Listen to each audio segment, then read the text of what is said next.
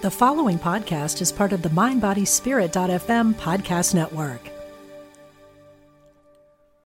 Have you noticed that no matter how hard you try to release attachments, heal traumas, and change your life, you still feel as if you don't belong? There is a reason and a solution for this.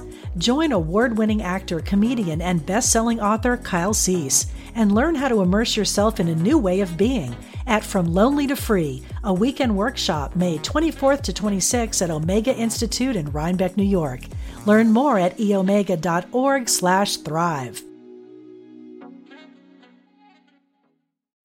When you need mealtime inspiration, it's worth shopping Kroger, where you'll find over 30,000 mouth-watering choices that excite your inner foodie. And no matter what tasty choice you make, you'll enjoy our everyday low prices, plus extra ways to save, like digital coupons worth over $600 each week. You can also save up to $1 off per gallon at the pump with fuel points. More savings and more inspiring flavors make shopping Kroger worth it every time. Kroger, fresh for everyone. Fuel restrictions apply.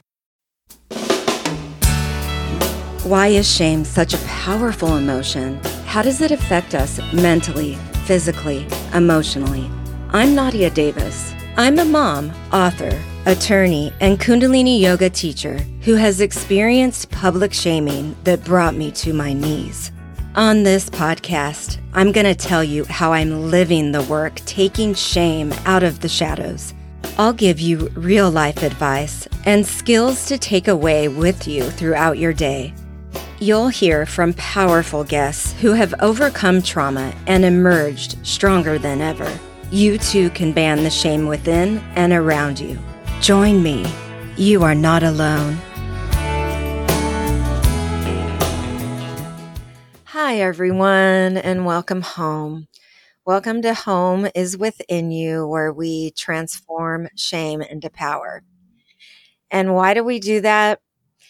Because in my personal experience and in observing other people, I've learned that shame is society's and the mind's biggest weapon to separate us from each other and from our true selves, and the biggest obstacle when we're on a healing journey. Today, I'm super excited because we have the Campaign for Trauma-Informed Policy and Practice representative with us, Jessie Kollair.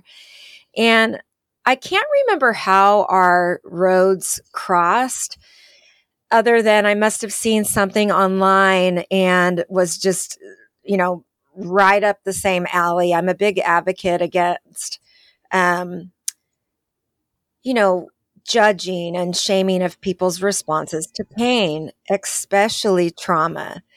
And so any way that we can fulfill their mission, which is, quote, preventing and mitigating trauma and adversity, as well as promoting resiliency, recovery, healing, and growth so that all are supported to flourish and thrive. Now, their vision is amazing. And so specifically it states, trauma-informed, resilience-building, healing-centered, prevention-oriented, and community-led approaches benefit us all. So we're going to dive into what is trauma-informed policies and practices, what the community work and policy work of CTIP is, and begin with a little bit of information about its leader, Jessie Kollair. And I'm always interested in knowing, what brings folks to this kind of work. I just got to say, trauma-informed policies and practices across the gamut in all systems that I used to call, when I was executive director of the Family Justice Center, my boss and the ER director that worked with us from Highland Hospital called it ports of entry. Wherever there's a port of entry for a survivor, it could be anywhere. It could be the bus stop. It could be the grocery store. But most importantly, when it's in a government agency, so the police or a hospital, or a private doctor's office. There's so many different layers. We hope that there's trauma-informed responses and not kind of an immediate judgment first and foremost, but a kind of holistic human view of what this person might be going through. And the goal, yes, is human compassion and change and healing, but it also really determines efficiency of all the funds that we contribute and that we dedicate to helping people reduce the violence in their lives and heal. And when we have that more human approach, I believe that there's more efficiency and collaboration. So right here, right now, we have my son who just came in here. And so I am going to pause a second. So Jesse Collier, who just met my son who's sick home from school, he's on loan serving as CTIP's executive director. What does that mean? So I am not paid by the organization. The organization as a startup has invested in other staff capacity. So our wonderful vision that you talked about was written by my colleague, Whitney Maris, who's a part-time staff person. I started another nonprofit, the Change Campaign, that does other work in addition to supporting the Campaign for Trauma-Informed Policy and Practice in my role as executive director. But On Loan creates capacity for our currently limited resources and funds to be directed to build the team instead of just going to me. That's beautiful. So that's how the collaboration happens. It's a whole bunch of organizations coming together for CTIP's goal and vision. And so the word on loan, that's what that means. That's beautiful. Essentially, yeah. And we hope to become, it's an independent 501c3 nonprofit. We hope to be able to have a full-time team over time, but it has been remarkably helpful, a collaborative effort to help launch the organization to where it is now compared to a few years ago when we first got funding, compared to 2015 when the organization was first founded. I'm loving this. Okay.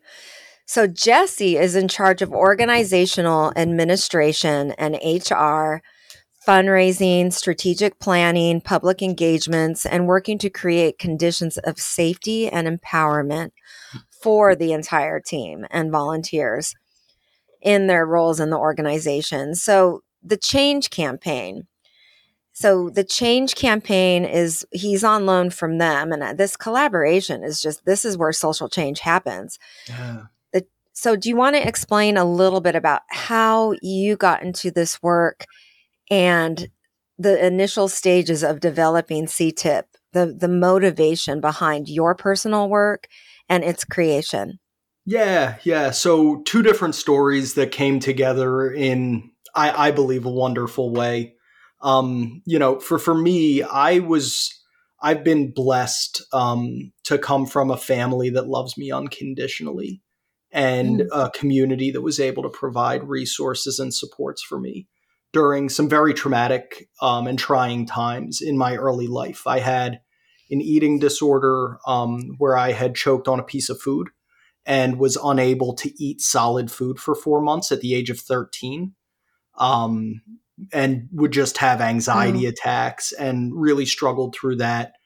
As I emerged through the supports and love that I had from the community around me, I had another, probably the most, I don't mean to compare trauma here, but in my mind, it's the most traumatic moment was when I was 15, my best friend passed away in a plane crash suddenly. Wow. And that was an incredibly traumatic moment for myself, my family, the community at large, and had a lot of supports and resources. Again, struggled a lot, but was also lifted up and saw the promise of the ways in which relationships can lead to healing over time from some of life's most trying moments.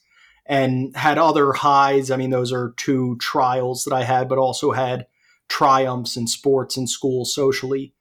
But fast forwarding, when I graduated from college in 2016, I joined a nonprofit organization called 12 Plus that worked in public high schools in Philadelphia. And I saw the ways in which there was so much more, disproportionately more adversity faced by the students that I worked with and in the communities that I was working in, with far fewer resources and supports to promote healing. And so I recognized how lucky I was, and I got and really saw my privilege in a number of ways, and saw my a potential role for myself as helping to transform the education system to better support people in reaching their full potential. And so I got a master's in educational leadership, and during that year, I had an internship with the Pennsylvania Office of Attorney General to help create the Pennsylvania Trauma-Informed Care Network. And that was my introduction to trauma-informed the Attorney General's office. And yeah, it was an internship with my master's program. And that was when I was introduced to CTIP. And so was that a program of the AG's office? The Master's in Educational Leadership? No. So I just, while I was in my master's program, I met the Executive Deputy Attorney General for the Office of Public Engagement, who was helping to develop the Pennsylvania, what we called at the time, the Pennsylvania Trauma-Informed Care Network. Okay. And I thank you so much for sharing all of this. And I want to stop you because it's so brave and amazing to hear you put into words a human experience of that process when you were a child. And so I want to ask you, we drag feelings, we drag shame in particular out of the shadows. And so for you, as a little boy, can you tap into and describe the initial feelings of your feelings make you defective, your health situation with the eating challenges, the secret belief that you were defective? How did shame show up that way? Yeah. I remember with the eating disorder, I just remember being different. I don't remember shame showing up as ever presently as it did after Doug passed away. So shame, I've learned through Dr. Polter, it isn't like, this is the thing. It's not like I feel ashamed. It's actually like a belief something is wrong with us. Dr. Polter explains it's a belief that we are incompetent or defective. And so versus, oh, I have this condition and it doesn't change my worth or this part of me. Does that relate at all? Yeah. I remember not being able to eat. Like, it's not like I wanted to eat. I had vicious anxiety attacks. Like when food was near my mouth, because it would re-trigger or reactivate that memory of choking, I would be unable to eat solid food. So all that I could do was drink Ensure. In the process of my body and mind trying to save itself from that traumatic memory, I was doing massive harm. I was putting myself in incredible risk. And the ways in which I interacted with that fear, I felt different. I felt like something was wrong with me. I mean, something was wrong. I wish that I had understood at that time brain states, and that I was being taken out of my cortex, my critical thinking part of my brain, and overly activated in my midbrain into survival mode. Just trying to survive and and overly activated perhaps in the limbic system, which, at 13 years old, when you're a young boy in the Jewish community at that point, I was a young man, and to be as emotional as I was, there was, again, just that feeling of different. And I remember. And we can't understate, I mean, this is massive, this state of anxiety because of something in your brain and body that was out of your control.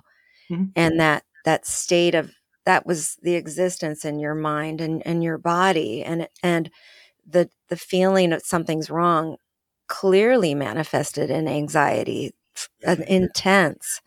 So that's how it seems it showed up for you, that belief of defectiveness in anxiety, major. And again, I was so fortunate to have family camp counselors who, it was over the summer months, but friends who loved me and supported me. Now, did the label of like you have an eating disorder? Because did people call it an eating disorder, even though I had a therapist that labeled it as anorexia, which always, So that label from a clinical perspective was put onto it, anorexia nervosa. Now and then I remember with the labeling, again, like the shame really emerged in different ways for me after Doug passed. In the school system, where I struggled to engage with school. I was best friends with Doug from the time that we were like 3 or 4 until he passed away when we were 15. And so being in school was activating for me. It made me just think of Doug and our time together and miss him. I felt his absence. And I struggled to engage with school curriculum as much. I was dealing with much bigger questions. I think there might have been some additional sensitivity from the eating disorder about questions of life and death at that age.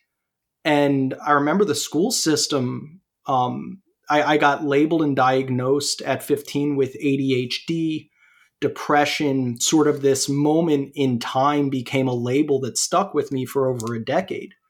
And, I remember my mom being an incredible advocate for me, where the school system was at one point when I was struggling, talked to my mom and said, Jesse this school may not be the best place for Jesse right now. And my mom said he needs those relationships. He needs to be in the place that he's called home. I was so lucky to have an advocate like that in my corner, because if I had lost my other friends too, I don't know what would have happened. But that shame and labeling that came about because of a horrific accident and moment and traumatic part in my life, that response that brought about conditions and thoughts of shame and I'm different and there's something wrong with me, when I was just we were all dealing in different ways with tragedy and grief and trauma. That I think also played a role in that initial step of my career toward the education system of, I know that we can understand and support students better to reach their full potential. That was the birth of the passion of this change you envisioned. I think so. And the opposite of what I hear you saying is the opposite of the darkness, the label, and this literal interpretation of a human experience from everything on the outside, your body. The opposite of that was your mother knowing this human being and soul that she brought to this world, and her advocacy speaking on your soul's behalf, like he needs this connection. So what a beautiful example of the extremes. Yeah, it was that love. And, there are other examples, but like I said at the beginning, I come from a family that is deeply rooted in unconditional love. And to have that support has been the greatest antidote to the shame and trauma Yes. that I've experienced. And was the road to get you eventually, tell me how that process was after the tragedy to that healing? It was, so in addition to my mom's advocacy, I've got to give, my dad was also my baseball coach, and baseball for me, it was something that I had to look forward to during the eating disorder, during, the, after Doug passed away. It was something that even in the darkest of times gave me an escape, something that I could look forward to, which was so important. And an assistant coach who coached with my dad. Well, let me take a step back. After Doug passed away, I had recurring nightmares that I was on the plane with him and I couldn't sleep. I really, really struggled, which had cascading impacts, of course. And so I wasn't sleeping. I was really struggling. I was gaining weight. I was sort of hermiting within my house when I wasn't at school and there wasn't baseball. And an assistant coach who I had known for many years, who had also coached us in basketball when I played with Doug and his son. But Coach Felix saw that I was struggling and he invited me to work out in the mornings with the wrestling team. And I wasn't a wrestler. I've never wrestled in my life, but it gave me something to do early in the mornings. And the process of getting physically stronger, the process of that repetitive behavior actually created neural pathways. I didn't know it at the time, but it was creating healthy neural pathways and giving me something to do. And I was more prepared going into school. I had gotten a lot of energy out. And then by the end of the day, I had become so exhausted that I started to sleep through the night. And over the next 2 years, so after a year of, I will say, deep depression and a lot of struggling, I still struggled, but that was an opportunity, a non-clinical opportunity. I also had a therapist who I continued to see, and there were clinical supports as well for me.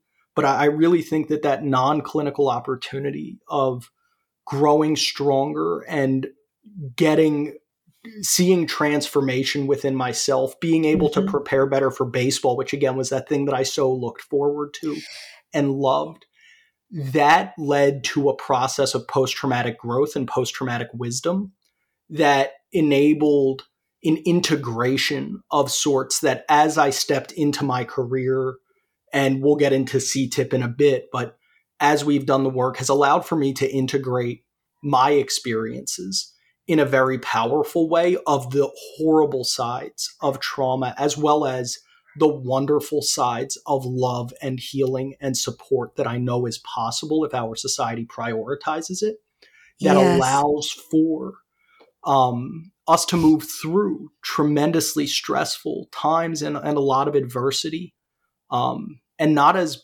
broken people, as a part of life. And you are speaking exactly what my heart is dedicated to doing in the world. And I'm so happy that we connected. Your story is amazing.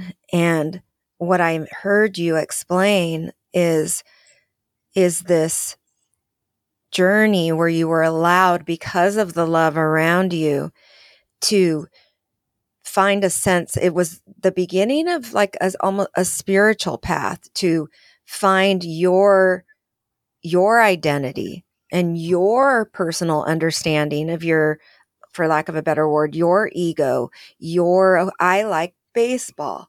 I am a baseball player. And you owned it versus this label.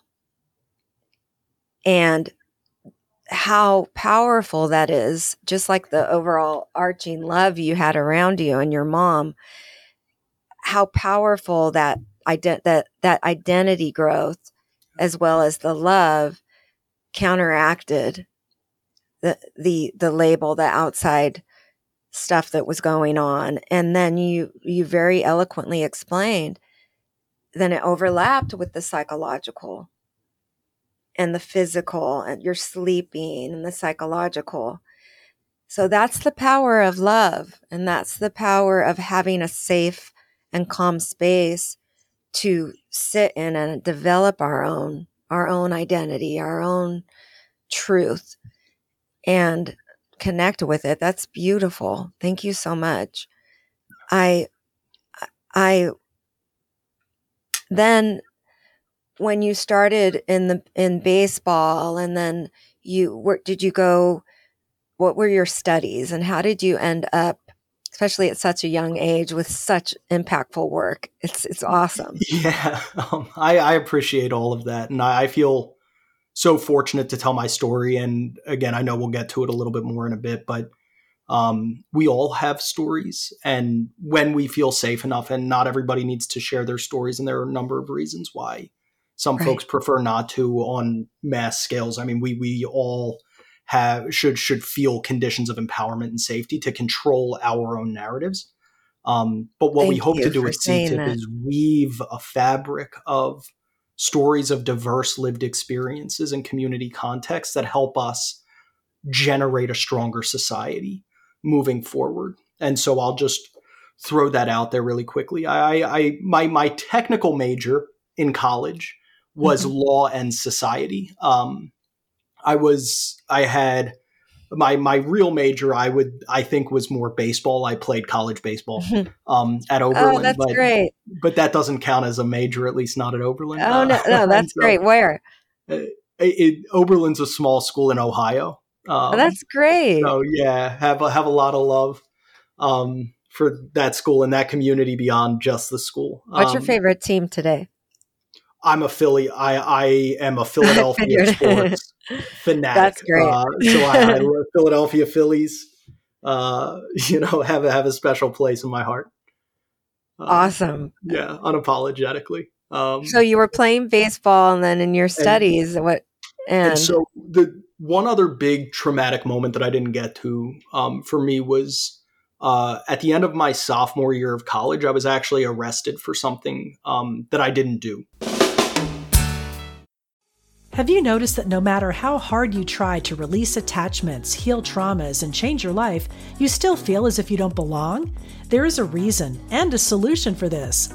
Join award-winning actor, comedian, and best-selling author Kyle Cease and learn how to immerse yourself in a new way of being at From Lonely to Free, a weekend workshop May 24th to 26th at Omega Institute in Rhinebeck, New York.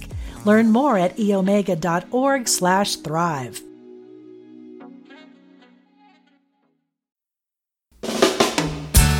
And it was a really traumatizing moment that there was a lot of shame there that echoes in many ways the stigma that I felt in high school just from something that people saw as my fault that, again, I knew I was innocent of. And so that was something. But having wanted to be an attorney, I come from a family. My grandfather was an attorney in Philadelphia. A lot of my other family members are attorneys. And so I figured that if baseball didn't work out for me, I would end up being involved in the law and be an attorney at some level. And after that moment, I saw a different side of the justice system that I think really made me curious in a different way about my privilege. And also the silver lining of it all was that I had court-mandated community service at a nonprofit organization called Oberlin Community Services. And so let me stop you. This is amazing. And in Home is Within You is the story of Arthur Carmona, who was a wrongfully convicted youth who eventually was freed. But it talks about, I can't believe that you went through that. The internal struggle he must have gone through, you must have gone through with being innocent, yet having everything around you saying otherwise. The strength that you had to get through that, connected to your truth and your knowing, to even find that strength during that time is incredible. Yeah, it wasn't all strength for sure. There, at many times in my life, there was a tremendous amount of struggle. Again, the outlet. So anyway, that moment really made me question. I didn't want to be an attorney anymore. It wasn't your purpose, doubting the system. But that outlet of Oberlin Community Services, OCS, a nonprofit that was serving the broader community. That there were food deserts, a lot of rural poverty out in Ohio, and over the next 2 years, I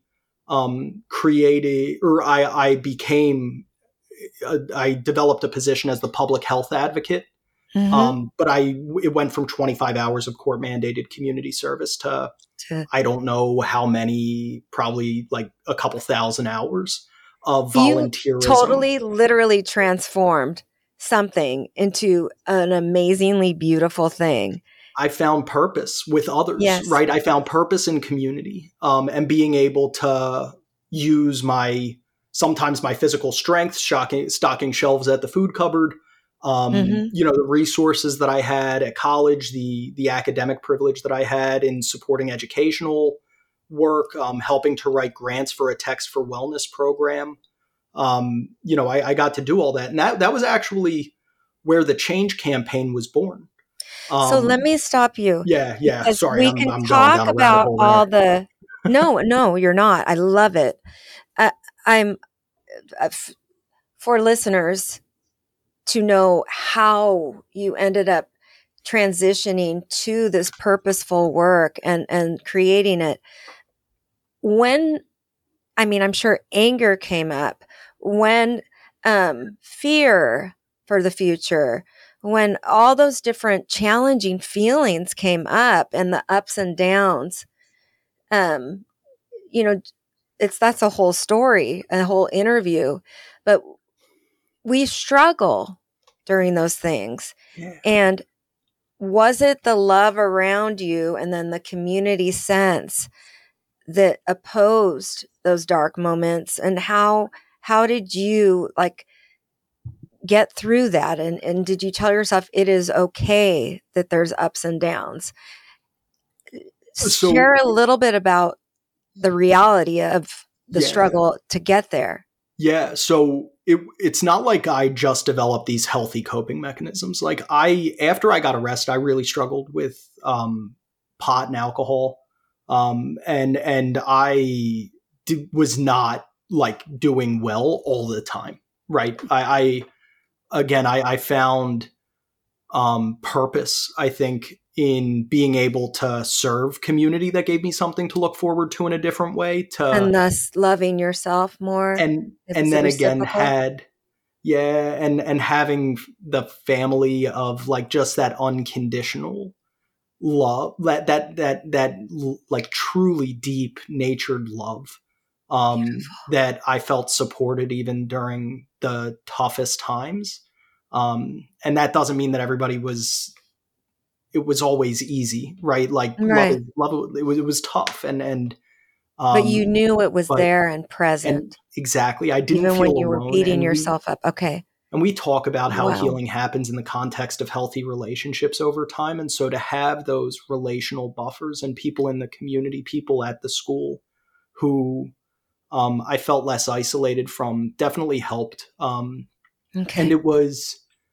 Over time, actually, I about 11 months after the arrest, I think one of the transformative moments for me was I had a really bad concussion. I had gotten hit in the head with a baseball.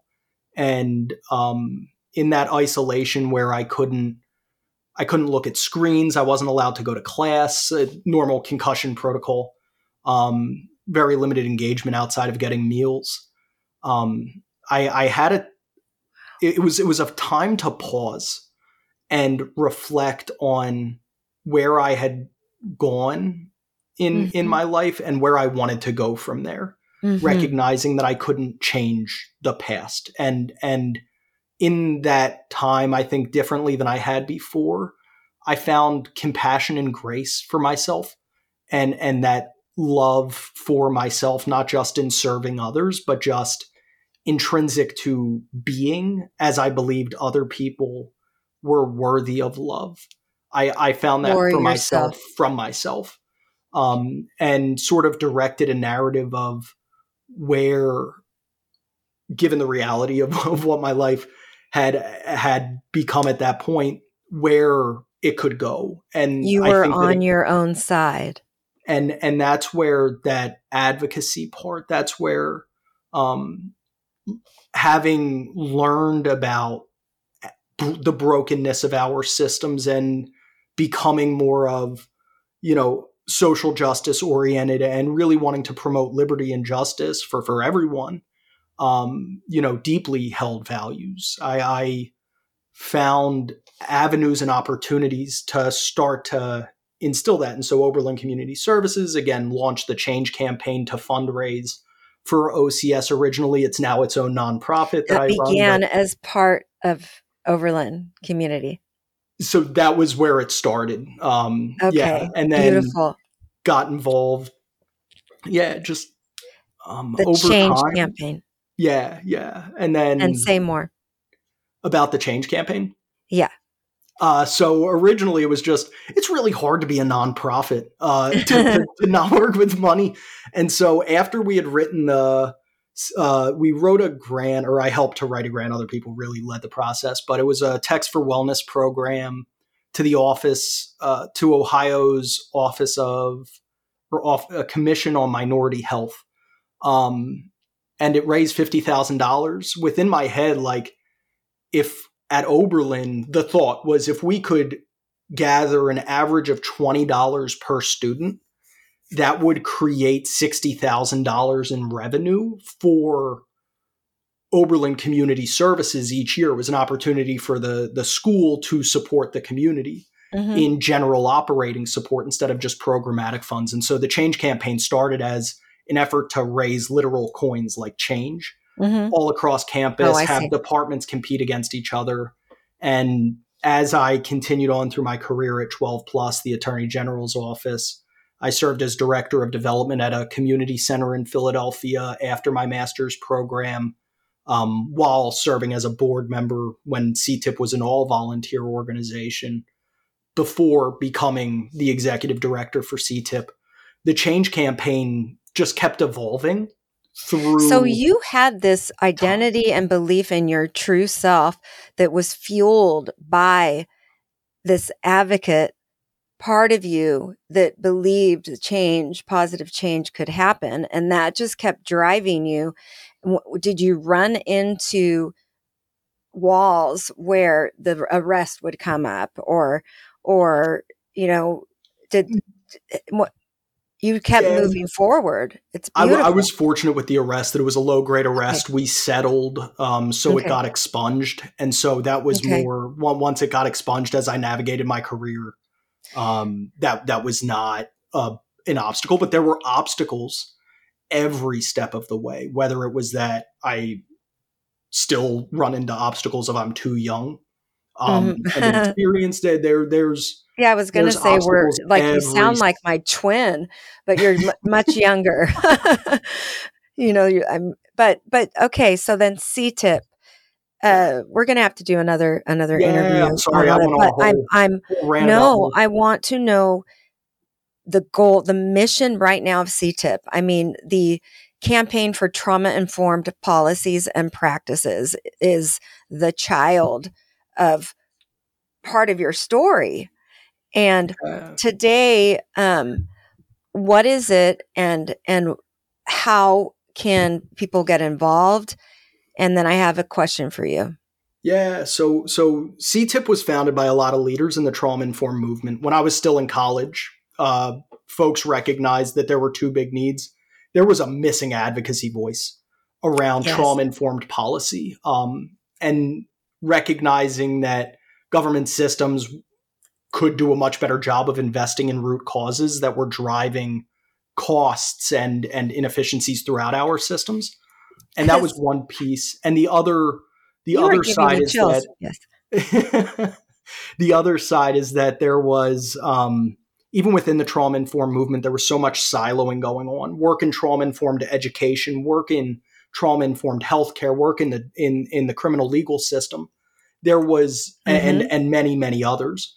But there wasn't a body that held a comprehensive vision of what a truly trauma-informed society could look like. So you're absolutely right. There were so many trailblazers and leaders, one of them being Nancy O'Malley, whose episode was released last Friday. She was the former Alameda County District Attorney, but a national victims' rights advocate, and there's so many unsung heroes whose vision is just amazing for more trauma-informed investigations, policies, cross-examination, whatever it might be. But you're saying the wording of the vision and the mission, an umbrella that we are all standing for this and advocating for this, wasn't present for the whole movement across all silos and systems. Collaboration is a necessary principle of a trauma-informed approach. And so how we coordinate and align across different agencies and systems becomes really important to a trauma-informed approach. And so that was where CTIP was birthed. And then we were unfunded for 6 years before the pandemic made it impossible to ignore any longer the need to fundamentally reorient the way that our systems operate. And so now, as we've continued to grow, and there are so many founders and folks who have contributed to this movement and the organization and the work, who deserve to be recognized and spoken, every single one of them. But the work has become, from our team, our board, our volunteer network, and advocates all across the country in every state, really focused on developing trauma-informed approaches to advocacy. So in addition to advocating for trauma-informed legislation, and different people have different interests based on their own lived experiences, both professional and personal, we know that it's so important to be congruent with a trauma-informed approach while we are promoting trauma-informed approaches in the world. And so we're really trying to build an infrastructure to support the development of an advocacy network that serves as a foundation for which diverse lived experiences and community contexts can come together and work to co-create. So it's bringing the language, it's changing the approach and thinking. In all systems. I call it spiritual advocacy. It's like a human approach. It's if we're advocating for our own truth and human experience, and we can see that in others. But you're taking that vision through communities and through legislative bodies. How else? It's changing the language, right? And the thinking. So the advocacy, the policy work is definitely more of a top-down approach. And then we also have a bottom-up approach where we are supporting the development of what we call community-led, cross-systems, trauma-informed, prevention-oriented, resilience-building, healing-focused, and sustainability-oriented systems and coalitions that drive the work in communities at the state level, and working to develop a network that is not just advocating for policy, but also integrating trauma-informed approaches into the community fabric through a grassroots approach, and working to develop a bi-directional flow.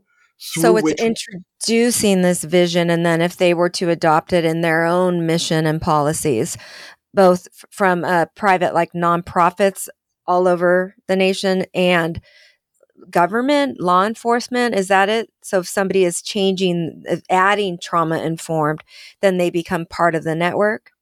Yeah, our goal is to create sort of a movement building where, the coalitions are specifically, community-led sort of coalitions. A lot of times that is nonprofit backed. Sometimes it's less formally developed. Sometimes it can come out of a government agency, especially at state levels. We see a lot of governmental support in some states. There are even community networks. But what is support? What is considered a success or change? Is it a change in their for example, requirements for investigations, or what is considered it depends. A progress? Yeah, okay. So it depends. It can be, and there's a lot of work in the criminal legal system, Educating.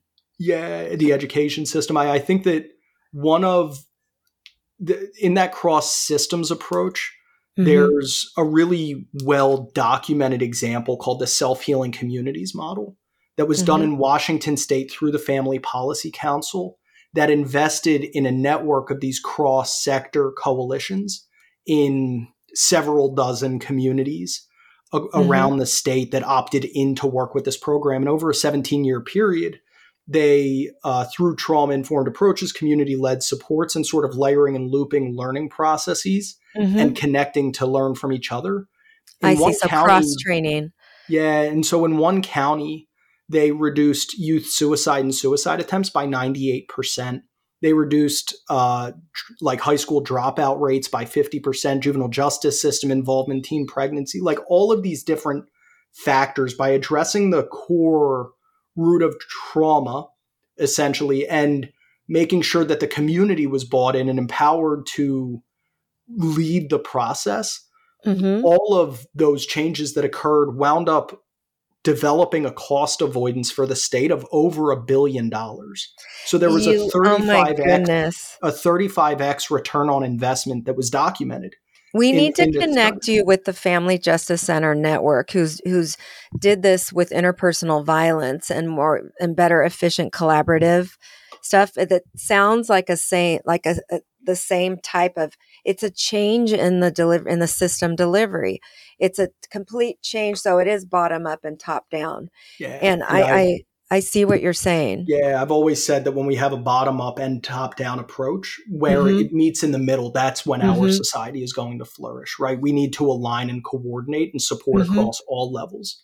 And I think that to what you just said, at the end of the day, what we are working toward is a fundamental paradigm shift in the way that we operate and orient our systems to better support, to use your language from earlier, the human experience of what we all go through, and to work to really reweave the social fabric and create communities that better support people to reach their full potential, to thrive in their lives at an individual, family, community. And as we do that is through understanding level. That is through educating, understanding, seeing, acknowledging the effect of trauma in it's got to be a part community and life. A book that comes up is The Politics of Trauma by Stacey Haynes. That's right up this alley. But I have a question. What are the efforts, if any, I hope there are some, in the improvement of trauma-informed coverage of interpersonal violence, of addiction, of mental health struggles in the media? And has there been any approach to, the media? I'm putting in my quotes in my hand, because we know that when there is media coverage and articles and statements made of the outside, what happened, the behavior, the responses to pain, that in and of itself can result in a story that is re-traumatizing to survivors. And so I have a big push to increase trauma-informed policies and practices for media and interviewers and everything that may put a picture on a tragedy. Yeah. So are there any efforts in that area? Yeah. So two to mention, and a lot more needs to be done. But my another colleague, Laura Braden, who serves as our lead of communications, she put together a trauma-informed journalism toolkit that works to discuss some of the components of what you were just discussing, even in addition to the interview itself. how we follow up, where we're not just exploiting people's stories, but we're caring. And then out of that, we interviewed a longtime media correspondent on our podcast, Tamara Cherry. And so there's an episode of our podcast that is discussing trauma-informed approaches to journalism as well. Again, and media. There is more that needs to be done. And I know that that is apologize right again for spending so much time talking about my own story so that we don't have the time that to is talk right about up my alley. But we have been, we recognize the need and have begun to, with our limited capacity that we hope to grow. Okay, and to be able you to got do me more. on that team. You got me on that team, Jesse. Meaning I'll do whatever I can.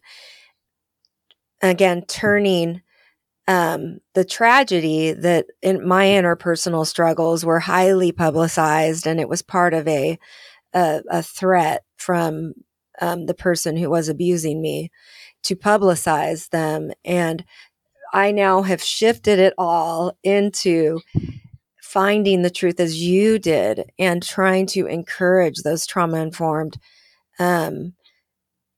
approaches in journalism through my own story. So we crossed roads for a reason, and any way that I can support CTIP's efforts in that way, I would be honored. I appreciate And I think we will do another episode on just that with your colleague. Thank you for sharing your story. And if I can just say, because I know that we need to absolutely wrap up say really whatever quickly, you want. I think so. Your powerful story of why this matters to you so much, mine and so many others. If we are working to build the movement that allows for everybody's diverse lived experience and community context to show up to help shape the ways that our systems are better informed about the real experiences and impacts of the systems, as well as what the solutions may look like. And so that's where, in particular, our community advocacy network, CTIP CAN, is a free resource that anybody can join to join the movement. We mobilize around legislation and, again, support the development of a network and try to teach and support those trauma-informed approaches to advocacy. And so that powerful story of why this is so important to you, why you mobilize around change, and myself as well. CTIP wants to create the network that allows for everybody's experiences that help shape the human experience and broader systems experiences, to bring those together to generate a very powerful movement that transforms society toward a trauma-informed future. I am so overwhelmingly grateful that our roads crossed, because it often feels that we're alone, but we're not. And in wanting to make that change, and everything that you're doing, everything that CTIP is doing and that you personally are doing is so inspiring and enlightening. And if I can support any of it through the work that I do and help spread the word, but also build, just do outreach, especially on the trauma-informed journalism, any way that I can support you and CTIP, I am right there. And thank you so much again for the work you do and for sharing your story and transforming your own struggles into something so powerful. I appreciate that. Thank you as well. Thank you. You are not alone. If you are dealing with shame and trauma, please reach out to me through my website, nadia-davis.com. You can get a free Ban Shame tip sheet and find out about upcoming events. I'd love it if you picked up my book, Home is Within You, wherever books are sold. If you like this podcast, please tell a friend, leave a review, and make sure to follow me on Apple, Google, Spotify, or wherever you get your podcasts. Sending warm hugs.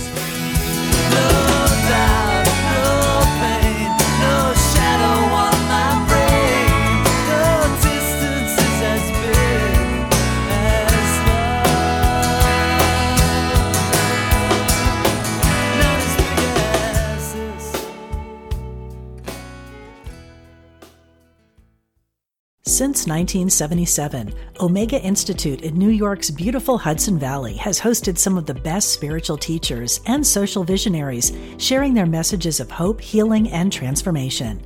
On the Dropping In podcast, hosted by Emmy Award-winning producer Callie Alpert, you will enjoy in-depth interviews and conversations with people like Pema Chodron, Jack Kornfield, John Kabat-Zinn, and many others on the MindBodySpirit.fm podcast network. Also, check out the video series on Spotify.